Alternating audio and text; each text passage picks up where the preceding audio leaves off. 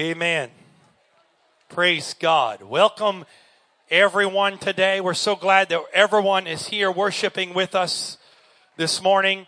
I see several new faces. I see some old faces that are here for the first time today. We're so thankful for everyone that is here today. We welcome you this morning. Can we welcome them this morning? Amen. Praise God. Amen. Praise God.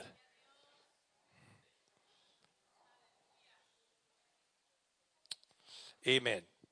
Two quick things I forgot to mention. One, don't forget, this Thursday night is our first. We have once a month, we have a congregational, which means it's just for Antioch West. Once a month, we have our own Thursday night meeting. That will be this Thursday night, and we try to have a facility here in the area, but because of some scheduling situations, we weren't able to do it. And so we will have that at the church in the chapel at 7 p.m. Thursday.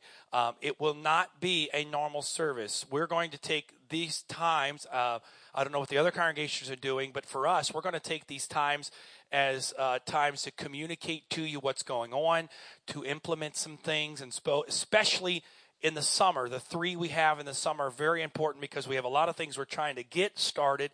So I encourage you, if you could, be there Thursday at 7 at the Hill in Arnold in the chapel, and that part will be simply for Antioch West, and I encourage you, if you could, to be so. One more thing, and this will be it for today, is if you are interested, or some of you ask, if you'd like to watch the services here, obviously you can see Brother Jordan standing there behind the camera, not because he likes to get the best view in the house, but we are recording these services. If you'd like to watch them, you can go to theantioch.com and click on video on demand or media, and you can go, and it has an Antioch West button there. You click on that, it'll have all our services archived. They will not be archived on live stream. So if you're used to going on live stream and watching, you won't be able to go there. You'll have to go to the website, and you have to click there and watch them there on theantioch.com under the media page. But you can go on there. The last week was already posted, and we'll continue to do that as we go forward. Amen. Praise God. I'll stop talking because that's not what we're here to do, is listen to me talk. If you have your Bibles, if you would turn with me to Philippians chapter 3. Philippians chapter 3. And again today, in case you're wondering, I'll be reading out of the New King James Version. And that will be, just to lay out the foundation, I have to repeat myself every Sunday. That's my go-to version, okay? So if you want to know that, we're going to be reading most of the time out of the New King James. Not that I have a diversion or I think it's wrong to read out of the King James. I think just the New King James tweaks some things and makes it a little less thous, a little less shalls, and all the kind of the old English, and kind of polishes up a little bit without losing the meat of the translation. So for those of you Bible lovers that may have an issue with that, we're going to read out of the New King James most of the time. So in case you read and think, what are we reading? That's what we'll be reading most of the time. Philippians chapter 3, verse number 7. But what things were gained to me, these I have counted lost for Christ.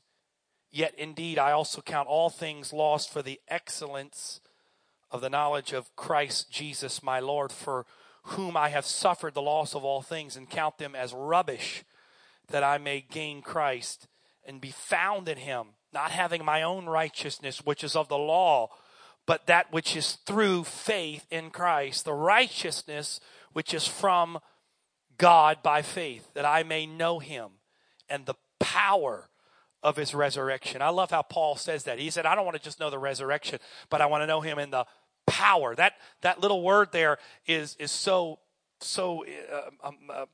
it's powerful.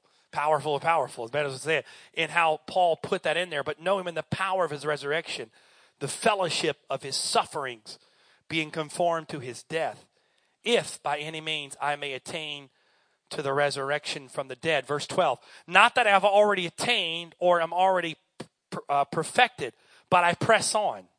I'm continuing, that I may lay hold of that for which Christ Jesus has also laid hold of me. Brethren, I do not count myself to have apprehended, But one thing I do, forgetting those things that which are behind and reaching forward to those things which are ahead, I press toward the goal, the prize of the upward call of God in Christ Jesus. And if you would just allow me one more time, Proverbs 29, verse number 18 says this, where there is no vision, the people perish. Praise God. God bless you. Thank you for standing. You may be seated today. I want to talk to you as the Lord would help us today. And in case you are wondering, I believe by next week we ordered 2 60-inch flat screens that will be here next week that will provide you scriptures on the screen and songs also. So in case you're wondering what's up with that, those are ordered, and we get a chance this week. We're going to get in here and put some lights up and put our speakers up and doing things each week to try to make it better and better. So in case some of you are wondering, that's kind of the progress. But I want to talk to you a few moments with the help of the Holy Ghost today on the subject of purpose. On the subject of purpose. My wife and I were watching a program several weeks ago, and in this particular program, there was a gentleman it wasn't an actor. He was a normal average Joe. I believe he was an electrician as his day job, but he was on this show, and it was I don't want to go into the show what it was, but anyways, in this show, he was sharing some of his just way he felt about life. And he made the statement. He looked like he was close to about 50 years old, around that age. And he made the statement in this show. He said, I've raised 2 kids, and they're now old, and they're grown, and they're out of the house. And he said, I've got he was not a believer. He was not saved. He did not. I don't know if he confessed to even have a belief in God at all. This was a secular man making a secular statement. But he's made the statement. He said, both of my kids are now out of the house. And he said, I've been working a job now. I believe it was electrician. I'm a plumber. I believe it was electrician. I've been working this job now for a number of years. He said, I'm at the point of my life now, I really have to look and evaluate myself. He said, because I'm looking, and he made this statement, and it just kind of hit me in my chest.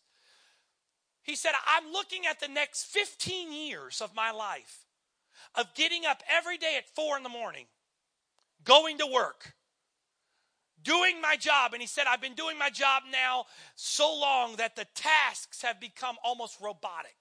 I do the same things every day. I know how to do it.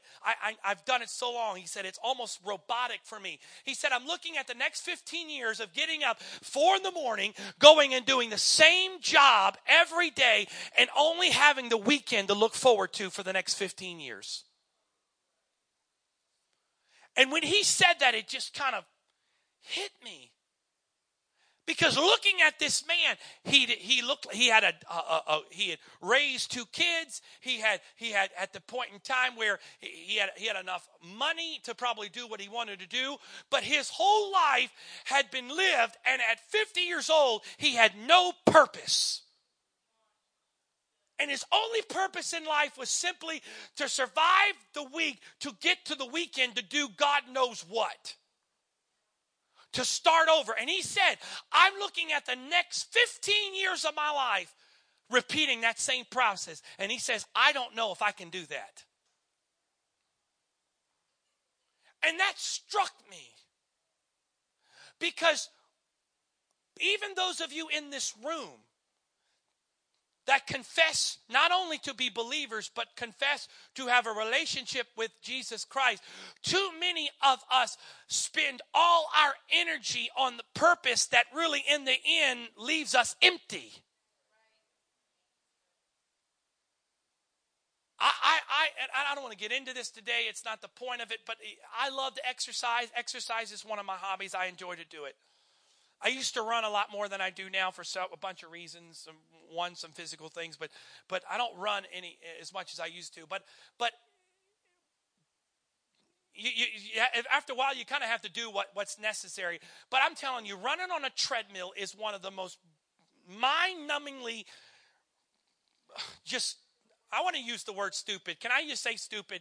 Just stupid things of all time. Because you know you're doing work. You know you're getting tired. You know you're sweating.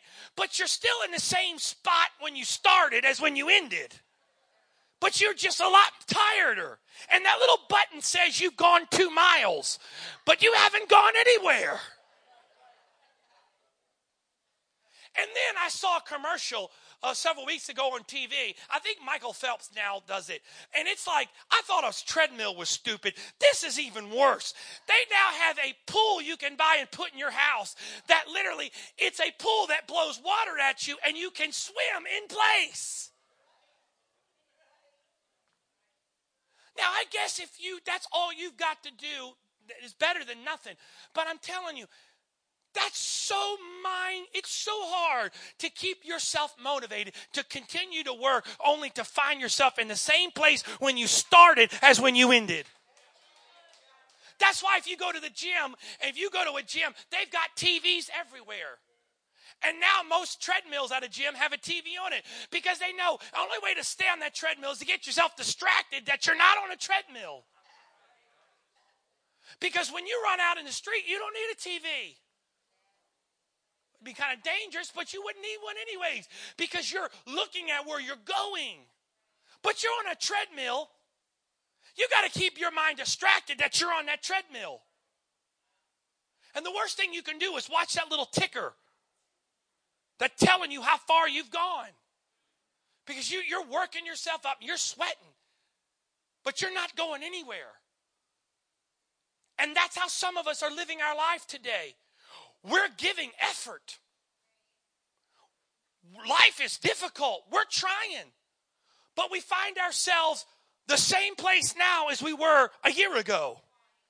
We say to ourselves, the same place now as we were 10 years ago. And we look back and we think, I've made all this effort and I've done all this, but I'm right where I am now as where I was back then. And then we look ahead and we go, well, I don't know if I want to keep doing this same song and dance and continue to do this same deal if I'm going to get the same result. Why? Because purpose is the thing. I give you purpose. I'll be transparent with you. I am not a morning person. If you are, God bless you. I'll say this. We're recording this. If someone watches this and you get offended, I don't mean to be offensive. But I have a hard time with early morning prayer. Because in my opinion, at 11 o'clock, it's morning somewhere. It may not be morning where I am, but somewhere it's morning. So somewhere I'm doing morning prayer. It may not be my morning prayer, but it's somewhere I'm praying, Lord, you're everywhere. So somewhere it's morning. And you know what? I'm not a big fan of the morning. I'm not necessarily a night owl, but I'm not a huge fan of the morning. And I know some of you get up 3, 4, 5 in the morning to go to work. And most of us have to get up early to go to work. And we all do it, but I'm not a fan of it. And for sometimes getting up to go to work or getting up because you have stuff to do, it's a lot to get yourself motivated to get going. But have you ever noticed when there's something you want to do, you don't even need an alarm clock? I know it's silly, right? But if there's something you're going on vacation, you got an event that day, 4 a.m, Papa Hake, I'm ready to go. Let's do it. I'm excited. Why? Because there's something worth getting up for. I know this is simple today, but I'm trying to challenge somebody today. Because when I ask you what's your purpose, more than likely in your mind you begin to categorize. Well, you got your home life, you got a work life, you've got church, we got what we like to do, our hobbies, we've got school, we've got family, we've got all this, and we categorize all this. But to God, there's no categorizing anything. A life is a life. Too many of us, we categorize church by Sunday. So our purpose, yes, our purpose is we go to Sunday, we go to church. But when we leave church today and we walk out of those doors, the purpose of church has ended until we come back around the next Sunday. But in God's ideology, that's not the way it happens. A little girl came to her mom one day, and maybe you've heard this, and forgive me for using it again, but a little girl came to her mom one day, and she said, Mom, why do we cut the ends off the hot dogs? Her mom thought about it for a second and said, you know what? If you cut the ends off of the hot dog, it allows the seasonings and stuff that Mommy puts in the pot to soak into the hot dog better. She said, but she said, you know what? Why don't you go ask your grandmother? Because your grandmother, she did it, so I learned it from her. So the little girl walked in and asked her grandma. She said, Grandma, why do we cut the ends off the hot dogs? Grandmother thought about it for a second. She said, you know what? If you cut the ends off the hot dogs, it allows the meat to cook evenly. And it helps the meat to cook good, and so it tastes better. She said, but you know what? You need to go ask Nana, because I learned it from Nana. So the little girl walked in, and Nana said, Nana, why does my mommy and my grandmother cut the ends off the hot dogs? She thought about it for a second. She says, well, I don't know why they did it, but I cut the ends off the hot dogs because that's the only way I could get the hot dog to fit in the pot.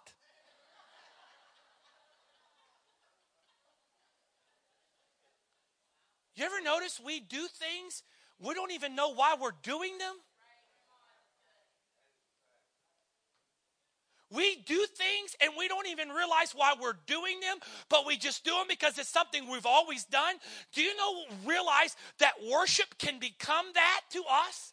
That come here every week, we can come here and just out of a simple habit, we can go, hallelujah, thank you, Jesus. We praise you, Lord. Lord, you're so good. I worship you. And our minds are so far from this place, but it's what we do, and we do it every week. So yes, we're worshiping. Look at it. And we're not worshiping at all. Because we've forgotten the purpose of why we worship. The purpose of why we worship is not for you. The purpose of why we worship is for Him. We don't sing to entertain you. We sing because that's what gets Him here. We don't sing songs you like. We sing songs He wants to hear. If it's fast or it's slow, if it's old or it's new, if it's a hymn or something contemporary, if it's black gospel, if it's country, if it has a twang, if it has a rap, if it has a yodel, it doesn't matter. If it's what He wants to hear, that's what matters. Why? Because it's the purpose of why we do it. What is the purpose of, sometimes I think we forget the purpose of why we even come to church. If you're a guest here today, I'm not talking to you. I'm talking to those of you that come here. You got to ask yourself every once in a while, why am I coming here? Because there's times where we can come to church just because it's the habit we do. Most of us, at least 2 times a week, 52 weeks out of the year, unless there's a holiday. At least. For a majority of the people in this room, you average over 100 services a year. Think about that. That's pretty amazing. For some of us, it's a little more. Some of us, it's probably close to 150. Some even 200 per year. I'm sorry. Anything you do that much, it's easy just to do it. It's the proverbial light switch. You go in a room, you don't even think about it. You just start reaching for the switch. Because you notice you do that when you go to a room and its switch is not there and you realize, wait a minute, something's missing. I wonder sometimes if we do that, if we got home and we looked around and realized, wait a minute, I left Jesus at church. I got so busy going to church, I forgot the reason why I came to church. And I acknowledged that Jesus was here. But by the time I got in my car, I had so disconnected that I left what I felt here. And by the time I got home, whatever was here, I've left here. Because I've become so conditioned to this. And why is that important? Because you know what? I'm going to contradict myself. I'm going to tell you I'm going to do it now. I believe the Lord can come back any moment. But I don't believe he's going to come back right now.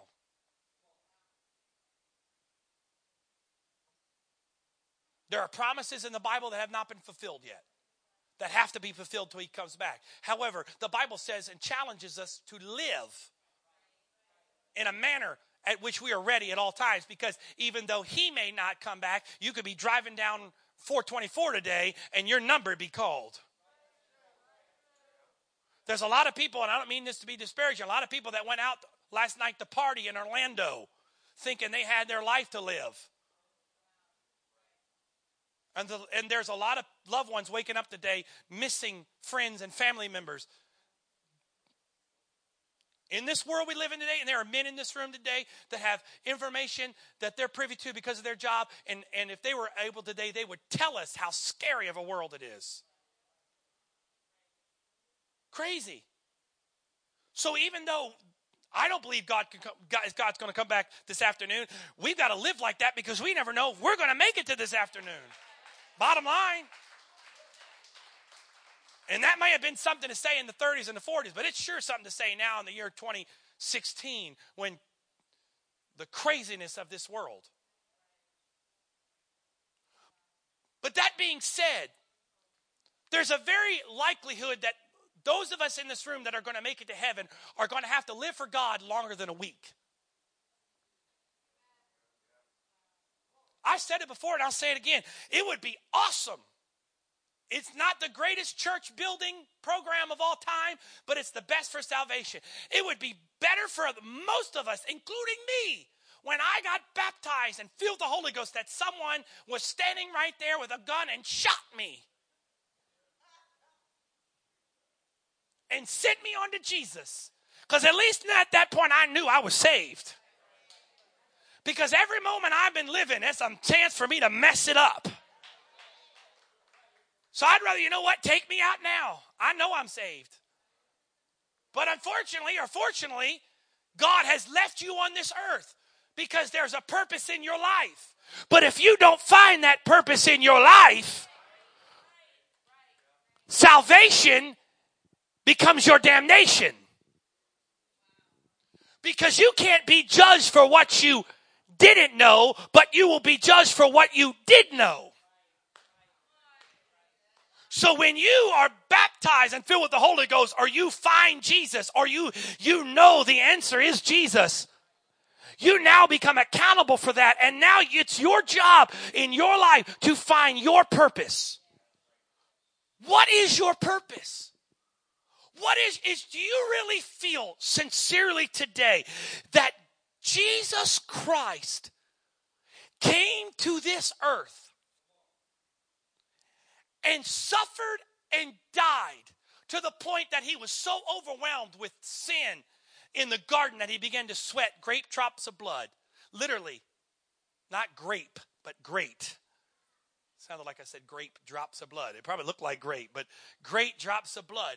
That he suffered with literally great drops of blood began to pour out of him because he was so overwhelmed by the weight of what he was feeling that literally his insides began to burst. And all the pain and agony that he went through and the cross that he endured. But in all of that, he went to the grave, death, hell, and the grave, and took the keys and went and resurrected and ascended into heaven. Do you think he went through all of that effort so that you could make enough money in your life to do what you want to do and live comfortable? I'm not saying that's wrong. I believe I believe in every person in here to strive to be the best you can be in whatever you do. We got some very successful people in this room that make a lot of money. And that's nothing wrong with that. We need money. Can't turn the lights on. It costs us now $2,300 a month to rent this facility above what we were already paying for the stuff that we do. It's an additional brand new cost that Antioch is putting out, $2,300. This world ain't free. So let's be honest. Church is not about money, but we need money to operate. It's simple facts. Unless you can convince Anne Arundel County to give this facility to us for free, it ain't happening. So there's nothing wrong with that. There's nothing wrong with being successful. There's nothing wrong with wanting to be the best you can be. But the fact of the matter is I have a hard time believing that that was the purpose of Christ coming to earth, was so that you could be successful as a businesswoman or a businessman, or that you could have that. That wasn't the purpose, because the purpose of Christ coming to this earth and dying had far-reaching consequences than this life now. Because if my purpose only depends on today's purpose, then I will live a life chasing the proverbial tail. We always think, at least you laugh and think it's funny to watch a dog chase its tail. Because you know good well they're never going to catch it. But when you're chasing a purpose other than Christ, that's what you look like. You're a dog chasing your own tail. You'll never catch it. And the more you do it, the more confused you'll become. And the more dizzy you'll get chasing that elusive purpose. Because there is but one purpose. There is but one calling. There is but one true purpose that can give purpose to a 4-year-old that can receive the Holy Ghost, all the way up to a 95-year-old that can receive the Holy Ghost and get baptized. There is but one purpose. I've witnessed children receive the Holy Ghost. And I've witnessed, but some of the greatest miracles that I've seen are people that are in their 80s and in their 90s that have received the Holy Ghost, that in that moment they've said, this is what I've been searching for my entire life. It's one thing for a 4-year-old to experience it, and you can say, well, they don't know any better. They're just children. They're just naive. But when someone that has lived life and had all the experiences that they could have, but in the end they say, you know what? I've been searching for this my entire life, and now I've found what I've been looking for. That is a testimony to the fact of what we're in this room today, and what we're experiencing in this room is what truly matters. Yes, go out and work a job. Yes, go out and make as much money as you can. Yes, have a successful marriage, successful family. But in the end, none of that matters if you don't have Jesus. None of that matters if in this life you can't say that you are a spiritual success. Because in the end, if Job said, I came in this world naked, and if I leave naked, blessed be the name of the Lord. It doesn't matter what I get while I'm here, as long as in the end he can look at me and say, well done, thou good and faithful servant.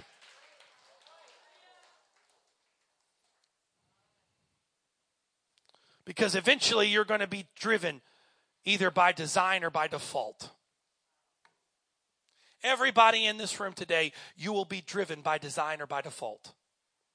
You will either choose your purpose, or there will be a purpose assigned to you by this world. Everybody in this room has a purpose, but it's your choice whether that purpose is by design or by default. Because if you choose, you know what, I'm just going to live life the best I can, you will have a purpose. Your boss will be your purpose. Or if you own your own business, your customers will be your purpose. The bank that's expecting you to pay your bills will be your purpose. That gas tank that needs filling will be your purpose. Those kids that need food and clothing will be your purpose. And if you don't have a purpose, you will find a purpose either by design or by default. But in Scripture, there are so many men and women we could talk about in Scripture, but probably Paul and his writings give us more insight to a man filled with purpose than any other writer in the Bible. And in the passage of Scripture we just read, he gives us some of these insights. Verse number 8, let's go back and read it again. Verse number 8 says, Yet indeed I also count all things lost for the excellence of the knowledge of Christ my Lord, for whom I suffered the loss of all things, and count them as rubbish, that I may gain Christ. His greatest goal in life was one thing: to have a personal relationship with Jesus Christ. if you study out Paul and you look at where Paul came from a historical standpoint, Paul would have been considered a very successful man. More than likely, he would have probably had some sort of wealth based off the place he had in Jewish society. He may not have been the richest man on the block, but he wouldn't have been poor based off where he was. But all of that, Paul said, I count it to be rubbish, or the King James calls it dung. All of that I've gained, I count as loss. That one thing that I may what? Know Jesus Christ.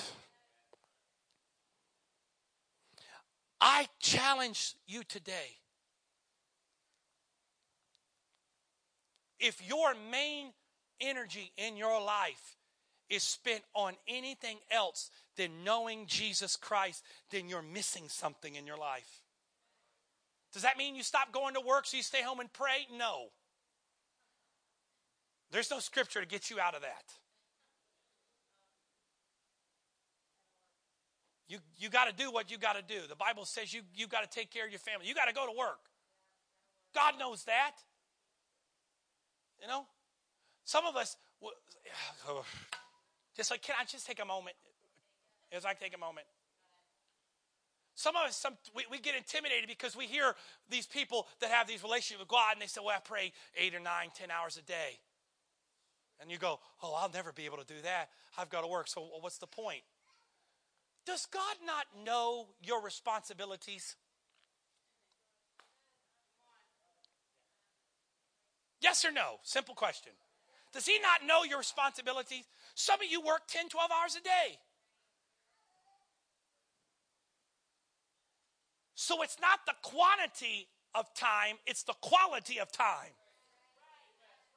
Hey, I know a lot of people that spend time in prayer.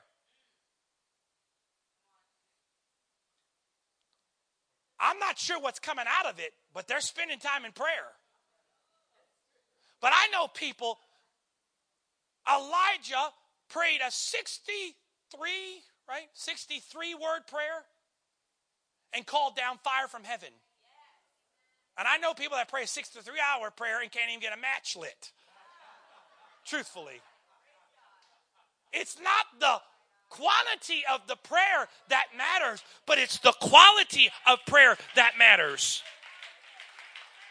So if you say, well, I don't have a lot of time. Well, you know what? Make the best of what you got.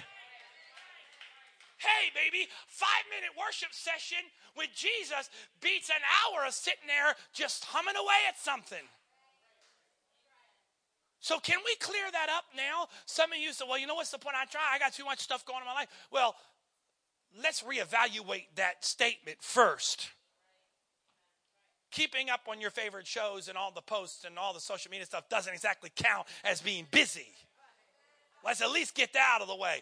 But there are some of you in here today that really are sincerely, your life is very hectic with all the scheduling you have. There's a lady that we know, my wife and I met her recently. We've gone visit with her, and she's so busy. Oh, you talk to her. She's exhausted all the time. She's so busy. You know why she's busy? Seriously. Her daughter's 9 years old. She plays softball 7 days a week. 9 years old, 7 days a week. And for Saturday and Sunday, it's always traveling. 9 years old. And she's so exhausted. And she's so overwhelmed. Is this girl getting paid to do this? I mean, I was growing up. I played sports, and I pretend to play sports now. I guess it's probably what it's more like at this point in time. But man, I mean, don't tell me you're overwhelmed when that's your life. The question of the matter is, and I'm trying to get two things. The Holy Ghost is trying to pick up two things. Trying to talk to someone here today that doesn't know Jesus, but I'm trying to challenge someone here today that you've been here for a while. Because you know what? We will have revival in this place. But If you read the fine print in the contract, let's not cheer yet. The fine print of the contract, the revival at the bottom of the line says you will have revival, but get your magnifying glass and look out. You know what? At the bottom of the line, it's not going to be about the preacher. God's not going to let the revival be because I'm such a good preacher. And you know what? Let's be honest. It ain't going to be about the facility. We can make it as good as we can, but people aren't going to drive by and go, oh, my Lord, that's a school, and it is absolutely amazing. Let's go to that church. It's just beautiful. Look at the ceiling, and these tables just add to it, and the murals on the wall, just stunning, absolutely stunning. Let's go there. They're not coming here for that. So why will they come here? Why will we fill this place? Why? It's not going to be because the preaching gets better or the singing. It's going to be because you get excited about Jesus. It's because you get passionate about Jesus. Not on Sunday, but when you wake up on Monday and you say, I woke up this morning with my mind stayed on Jesus. When you go to work, you go to work with a hop in your step, and someone says, why are you so happy today? And you said, because honey, you don't know what happened to me yesterday. I was in church and the presence of God was there, and God touched me on the inside. He healed my body. He touched my mind. He saved my soul. We had someone there that walked in drunk but walked out sober. We had someone that walked in high but walked out straight. We said someone that walked in broken but walked out healed. That's what happened yesterday. And they'll look at you and say, I didn't believe that stuff happened in church anymore. And you say, because we don't have church, we've got Jesus.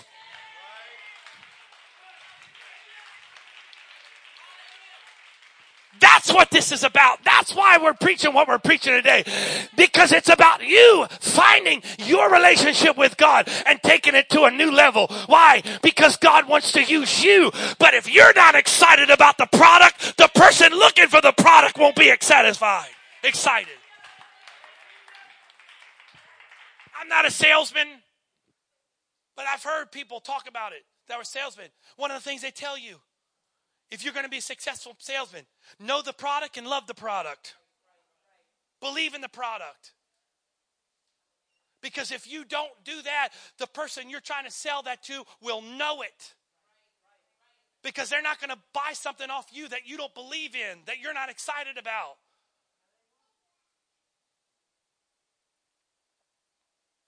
And I'm telling you, the most fulfilling, and some of you, you're so close, you're on the verge, and I mean this positively, you're on the verge of breaking into something in your life like you've never experienced. God is wanting to do so many things in individuals in this room. And some of you are so close to getting to that place where you're about to step into a realm with Jesus you've never experienced before. But you've got to find that purpose. You've got to know the purpose. You've got to find and see that purpose. You've got to get a hold of that purpose and know that there is a purpose. We're not here to build up the name Antioch West. We're not here to make us so that, oh, look how big we've gotten or look how great our church is. No, it's about that every person that walks in this room experiences the love and the passion and the compassion of Christ Jesus. Why? Because we know that they need Jesus. And Paul said the most important thing to everything that in my life is I may know him. That's the first thing that drives me. The first purpose in my life is that I may know him. He said, the second thing that I have in my purpose is I'm forgetting those things which are behind me. Forgetting those things. Not just the good, not just the bad things, but sometimes the good things can drag us backwards as much as the bad things. We often hear that term and we think, well, that means not dwelling on your past for the negative. Sometimes the positive stuff can be as much as a stumbling block as the good stuff, as the bad stuff. Why? Because God did it one way back then, we think he's going to do it the same way now. And he said the first thing, my most important thing that gets me up in the morning is to know Jesus. The second thing is that I've got to forget the things. If they're bad things, I've got to let them go. I got to release them. I got let the Lord help me. The Lord heal me. If they're good things, I got to be thankful for them, but I can't dwell on them. They got me to where I am, but they can't take me to where I want to go. The third thing they said that drives me, the thing that gets me, is I've got to have a worthy goal. Look what he said, verse 13 and 14. Verse 13, brethren, I do not count myself to be apprehended, but one thing I do, forgetting those things which are behind me and reaching forward to those things which are ahead. My question to you is, what's ahead? What's ahead of you? Well, we got vacation coming up, or we got this coming up, we got that coming up. Really, that's going to come and go. I don't think Paul was talking about his next trip to Rome as what was ahead. He's saying, forgetting those things which are behind me and pressing. You can't forget what's behind unless you have something to go forward to. I'm going to preach to those of you that are members here just for a second. I don't want me just to see this room filled. I want you to come in here and you see this room filled. I challenge you. It's silly. But the Bible says, come as little children. One day just come in here and just go, man, I don't know if there's any seats for me in here this morning. There's so many people in here. And ask one of the ushers, can you help me find a seat? They may look at you like you're crazy. That's okay. Release your faith. You say, well, that's silly. Well, you know what? I think there was a time he asked for 5 loaves and 2 fishes to feed 5,000. That was pretty silly.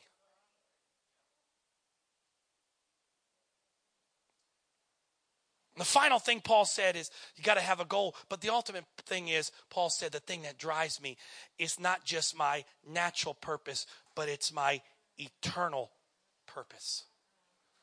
Ultimately in all this, the bottom line, the purpose in all this. Yes, we want to see people saved. Yes, we want to see God do great things. But the ultimate thing is that this life is the womb of eternity.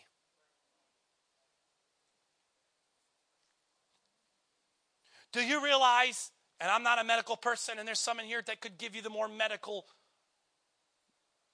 descriptions. We got that book, I think the first or second pregnancy, we got that book that you can follow along, and it has a little charts that say at this point in time, your baby looks like this, and at this point in time, they have an arm, and they have eyes, and they have ears, and they develop the brain, and at this point in time, they can begin to hear, and you follow along. But you realize that 9 months that you are in your mother's womb determined your life.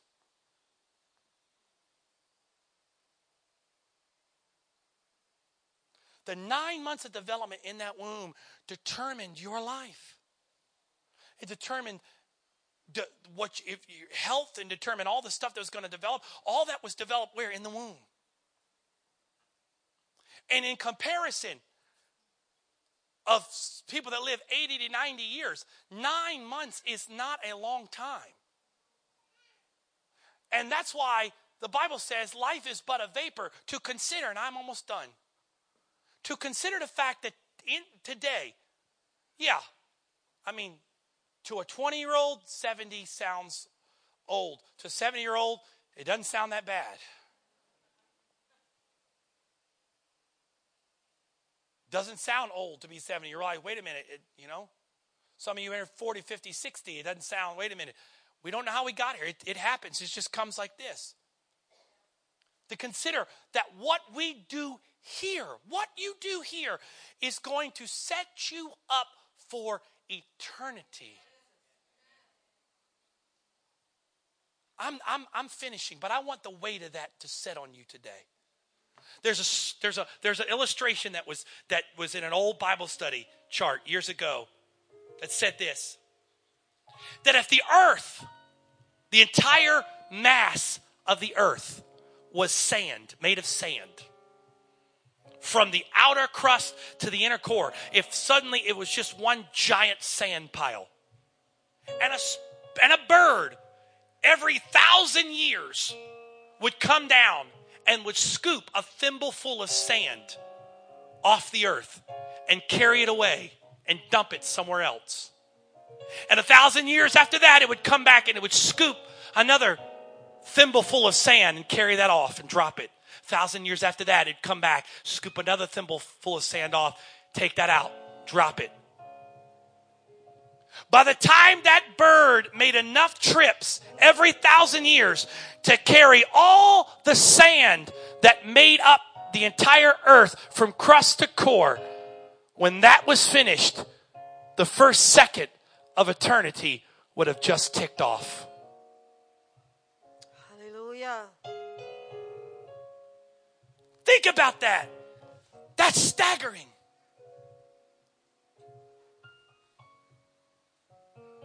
That's staggering to me to think of the expanse of time in eternity, and then you compare that to the moment of life.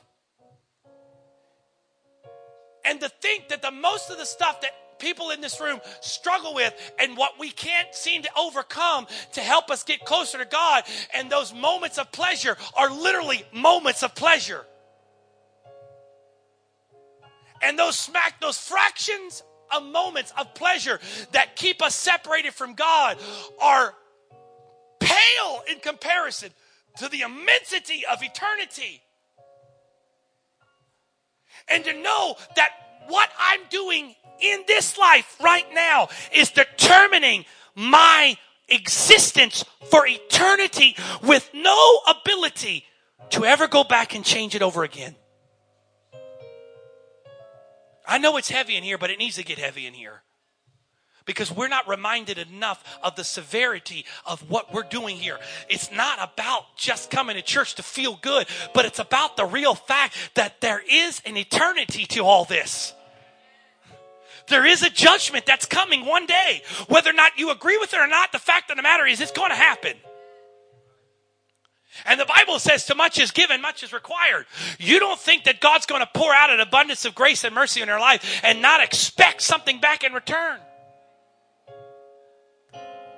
And to know, hallelujah, that decision, I'm trying to close. If you let the Holy Ghost help me, I'm trying to close. Hallelujah. It's sobering to think that an 18-year-old, when they graduate, has to make decisions that will determine the rest of their life. As dumb as I was when I was 18, God help us that I had to make decisions that determined my life.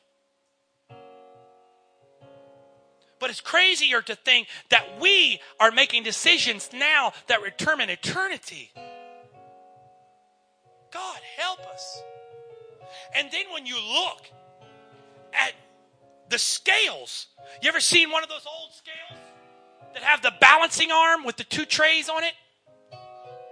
Tell me what you can put on this side of the scale to balance out the weight of eternity on that side of the scale. How much money in this life would be worth it? Come on, let's be honest. You know it's the truth. How many of you going down to 7-Eleven or wherever else, Royal Farms, and bought a Powerball ticket months ago because it was $1 billion? Well, what could I do with $1 billion? My question to you, what if you would have won? What if you would have won? Boy, talk about being set. I heard some crazy statistics of what you could do with that money. It's crazy. Literally, it was like you just put in a bank account and you could literally almost drop $100 every minute of every day and you would never be broke. But even with all that, is that enough on this side of the scale to outweigh eternity on that side of the scale? No. So why are we wasting all of our effort trying to get accumulation of this over here? Not saying it's bad to accumulate, but my point is, at what cost are we giving up that side of the scale for this side of the scale? My question to you is, and I close with this, what in your life do you value more than eternity? Because whatever you evaluate, whether it's a relationship, job, career, success, whatever it is, I want you today to put it on this side of the scale, and I want you in your mind to see if it balances out. We got the weight of eternity over here, and I want you to put the purpose of your life over here. Do you know the only thing that balances it out The only thing that balances out the creation is the Creator. Only Jesus can balance the scale. I told my daughter yesterday, we were having a little come to Jesus meeting pretty much all day. It was just one of those times we just needed some bonding time. And we were sharing our love for one another back and forth all day. And I said, you know what? You don't get it, do you? You don't realize. I said, let me tell you, do you want to go the rest of your life and never get a spanking? Do you want to go the rest of your life and get pretty much everything your mother and I would ever want to give you? We'll do our. You'll have as much as we can. You'll have the greatest life. Do you want to know how? Boy, her eyes got big. Yeah, I want to know. He said, just do what we tell you to do when we tell you to do it, and obey what we're saying. I don't think she bought that totally. But it was from Mom, like, listen, if you would just do something simple, I'll give you all that.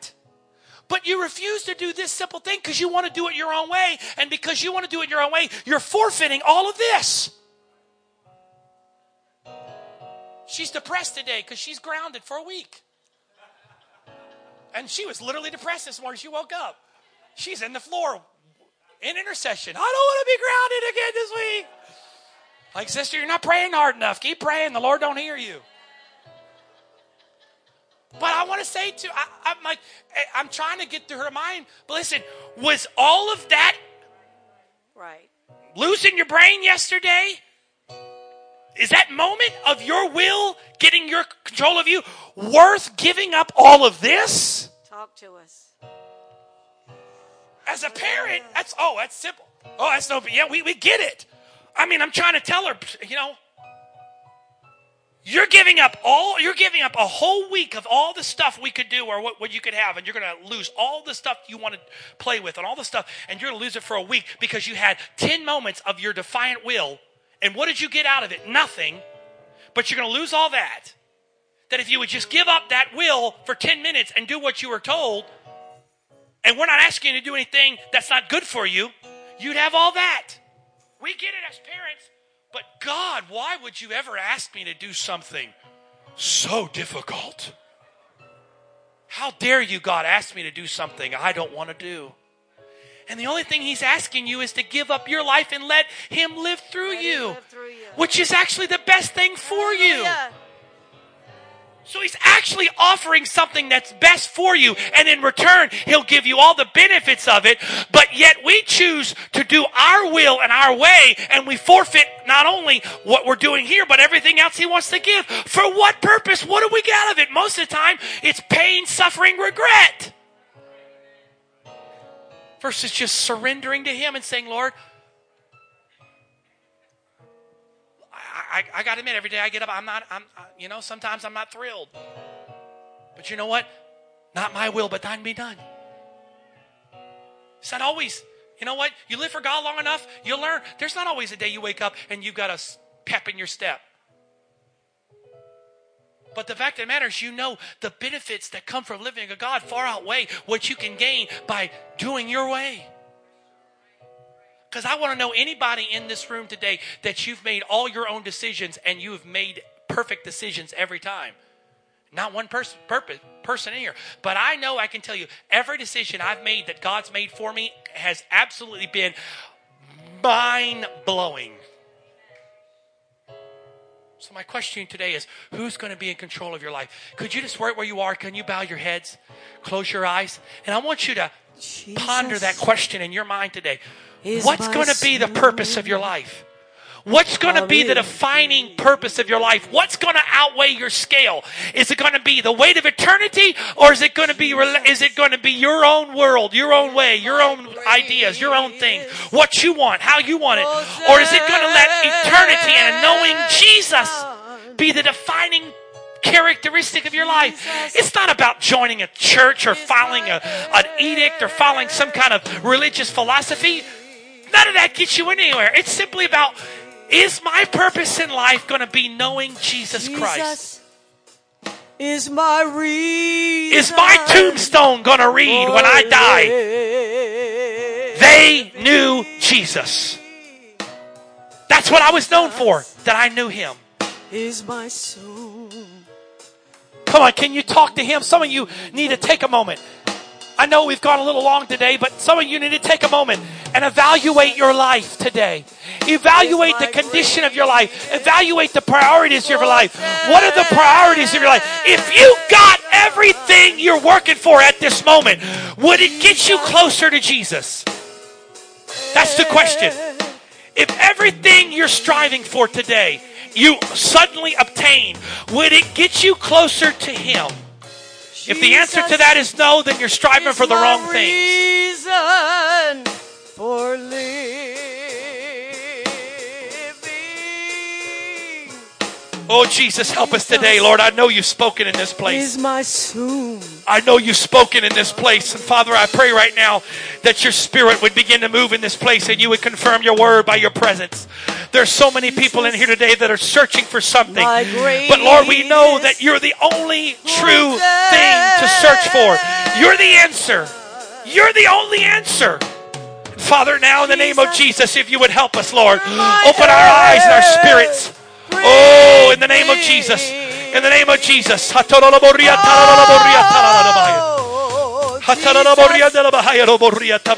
my reason. In the name of Jesus.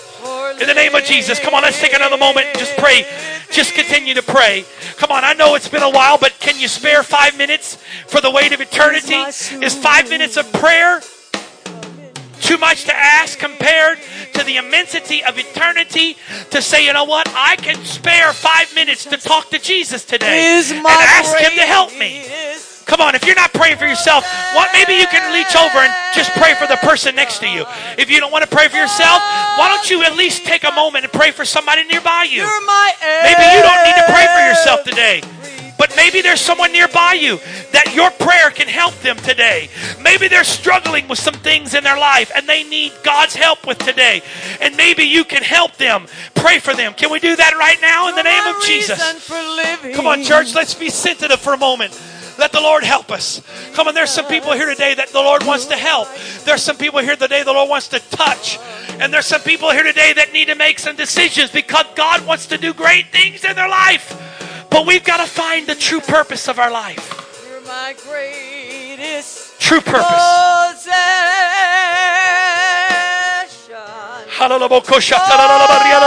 Jesus. Oh, in the name of Jesus. In the name of Jesus. Oh, in the name of Jesus. In the name of Jesus. Oh, in Jesus' name. Come on, let's pray for a minute. Come on, folks, let's pray. Let's make this a prayer room for a moment. Just you and Jesus. You and Jesus. If you don't know what to pray, just say, Jesus, help me. Help me, Lord. Lord, I don't really know what to do, but Lord, I know I need to do something. Lord, help me. Help me. Help me in the name of Jesus. You're my greatest possession. In the name of Jesus. Yes, Lord. Yes, Lord. Let us know you. Let us find you like never before. Let us seek you and know you like never before. Oh, let us not be satisfied with where we are, but let there be a hunger that rises up in us to know you in a greater way. Oh, yes. Come on, church. Come on, church. Come on, church. Come on, God's trying to do something. Can we just take another moment? Come on.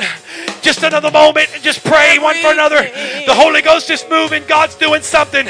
Let the Lord do something for you and through you, in you. You're mine.